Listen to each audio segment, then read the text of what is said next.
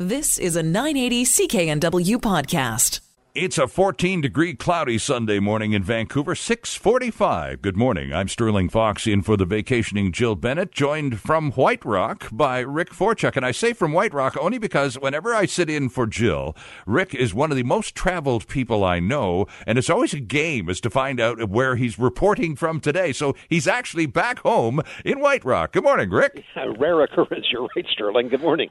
It's good to have you back home, too. I mentioned the Johnny Knoxville movie that's out this weekend, but that's not the only one. And in fact, let's deal with the one that perhaps offers a little more entertainment value other than the slapstick stuff of Johnny Knoxville, which we'll get to in a minute. But there's a sailing movie that's pretty compelling sounding, Rick. Yeah, it is. It's a very interesting movie, Sterling. It's called Adrift, and it's based on actual events, and it is not at all what I expected.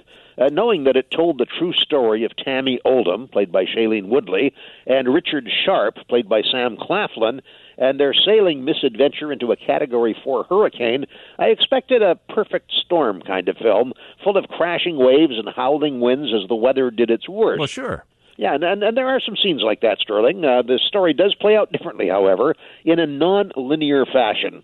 It opens with Tammy regaining consciousness in the wreck at sea of the 44-foot sailboat that the couple was repositioning for friends, a wealthy older couple.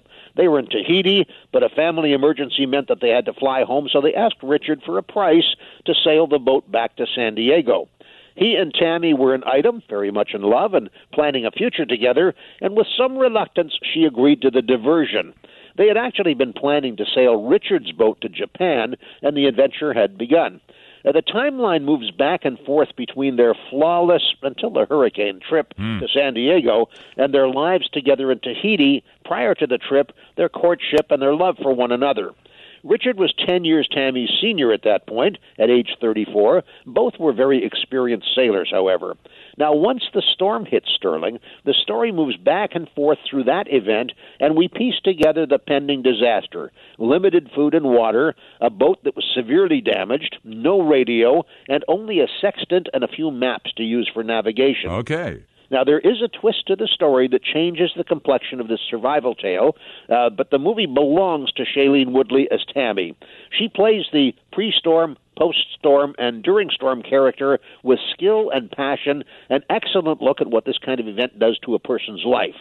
No more explanation here for fear of spoilers, Okay. but it's fair to say that this is an easy movie to watch, despite the challenges it being at sea and in distress, and it's more of a love story than it is a disaster tale. Well, the rating is 14A, and Tammy actually now lives in Friday Harbor in the San Juan Islands. Is that right? So this is a true story based on actual people that we could actually go say hi to sometime. We could go and say hi to them. Isn't that interesting? Because that's the impression I got too, that it was going to be a real maritime disaster movie. And you're saying it's one of those, but it's not that kind of film. Yeah, interesting stuff. Well, good stuff. Now we go from the good stuff to what can only be categorized, Rick, as the silly stuff. Yeah, well, he's back at it again. He in the person of Johnny Knoxville, the writer, producer, and actor, responsible for such R-rated fare as Bad Grandpa and Jackass the Movie. Mm-hmm. Knoxville is where he's from, by the way, Sterling. It's not his real name. He was born Philip John Clapp. But the characters he's created as Knoxville are either loved or hated with very little middle ground. Now, the humor is base, and, well, it's dirty. There's really no other word. But many in the target audience just love the guy and his work. Now, in this movie, Sterling, Knoxville plays a character named D.C. He owns an amusement park that is woefully run down and critically dangerous, which, of course, sets up the opportunity to have the gang of idiots who appear here to perform all kinds of outrageous stunts, many of them resulting in actual bodily harm. Mm-hmm. Now, Knoxville himself is said to have dislodged his eyeball during one of these stunts, to the extent that, post-movie, it bulges out of its socket each time he sneezes. Ew. And if you find that image a funny one, it's probably your kind of film. There's a loosely built plot to land the stunts upon, where a high-end amusement park is planned to open adjacent to Action Point, and it will severely threaten the lower levels park's business, and it may get in the way of DC reuniting with his estranged daughter. Now, the stunts include capturing a porcupine with bare hands, and another in which a high-pressure hose is used to blast DC off the top of one of the park's rides. All these stunts are the real thing, and people really do get hurt. Most of the other stunts can't be described on a family radio station. What makes all of this worse is that it's actually based on a real-life park that was so poorly maintained that many people were hurt, and at least one death occurred. Rating is 18A for Action Point, and if you're a Johnny Knoxville fan, you'll want to be there. The only thing I've seen about this movie is the ad on TV, which has him sitting in a catapult and then gets blasted up and through the side of a barn. So, yeah, and that's one of the few that you could show on television in the trailer. Many of them you can't show. And I figured, okay, maybe I'll not actually hurry to line up for this one, because it certainly sounds like a whole lot of the other stuff that we've seen before. But you're right. His target audience will just lap this up, won't they? Yes, sir. It's true. What's going on Netflix? I've become a Netflix guy in recent times, Rick, so now I really pay attention when you get to this part. Well, yeah, there's a lot of great stuff on Netflix always. There's also some stuff you have to be care of, but let's start with Coco. This is from last year. It's an Oscar-winning for Best Song, animated feature, has a great soundtrack, and a complicated story that makes it a great film for young and old. Now, because it's an animated feature, it's easy for adults to say, oh, well, that's a kid's show. Sure. No, it's not so. This is the story of Miguel. He's a 12-year-old boy. He lives in a small Mexican town with his extended family. Miguel has a secret. He loves to play the guitar, and he loves music, but both are banned from his household, and to be caught singing is a terrible sin. He does not know why.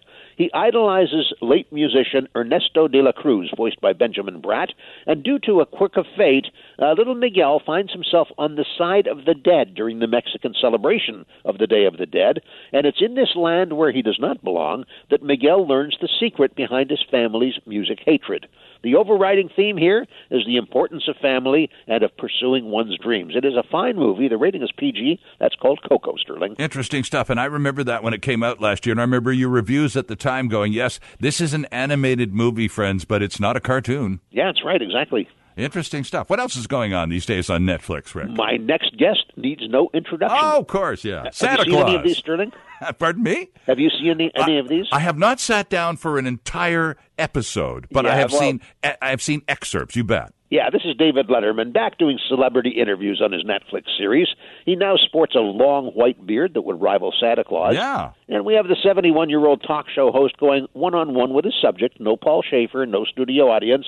This week, Letterman's guest is shock jock Howard Stern in an insightful interview. And here's what's interesting. The rating is 14A. You don't normally see that attached to a Howard Stern interview. No, you certainly don't. In fact, it's one of the few X-rated radio programs that's still on the air. Mind you, he's on that satellite station Sirius, I believe, Yes. which is why he's able to dodge the rules and regulations that you and I have to live with every day. Yep. So Letterman's, and I agree with the Santa Claus analogy, by the way. I don't miss the the pizzazz and the Paul Schaefer stuff, although he was a good Canadian boy. But it's just a really different format. I just wish he would get more people on that really, really disagree with him, because I find Letterman at his best when he's really challenged, rather than when he's sort of cheerleading along with somebody who is along the same line of thought with. Well, you know what? When you say that, Sterling, what comes to mind is going back a few years, but Letterman's interview with Cher. Yeah. Perfect example. They were diametrically opposed, and it was a great interview,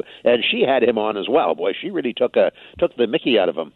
And it looked good on him, too, didn't it? Yep. Let's take a look around the rest of the day. What's anything going on Crave this weekend, Rick? Crave TV's got an interesting one here. It's called The Fourth Estate, and if you're going to go after the fake news business in documentary form, you'd better be prepared for a lot of flack from the mainstream press, and that's just what producer and director Lee Salter gets in this UK-produced film that chases down some of the most nefarious stories ever foisted upon the public under the guise of truth. And in today's world, the fake news world, this one, The Fourth Estate, is really worth seeing. It's a 14A rating. That's on Crave TV, Sterling. And I suppose one of the big revelations, Rick, would be there that this whole business of manufactured or fake news isn't exactly a recent phenomenon. It's been going on since, electronic media was invented. Exactly, and most people don't realize that.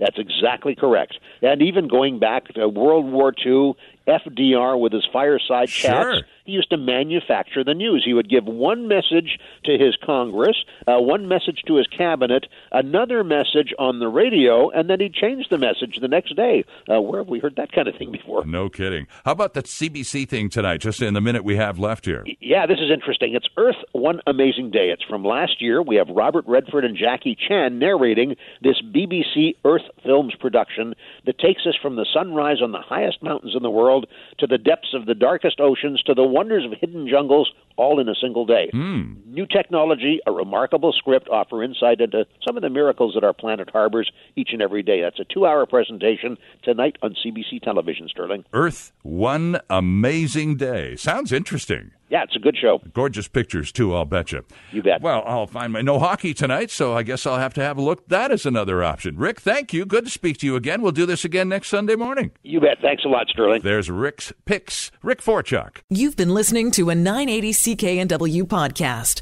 Listen live at cknw.com, the Radio Player Canada app, tune in, Amazon Alexa, HD Radio at 101.1 FM HD2, and on the AM dial, 980 CKNW.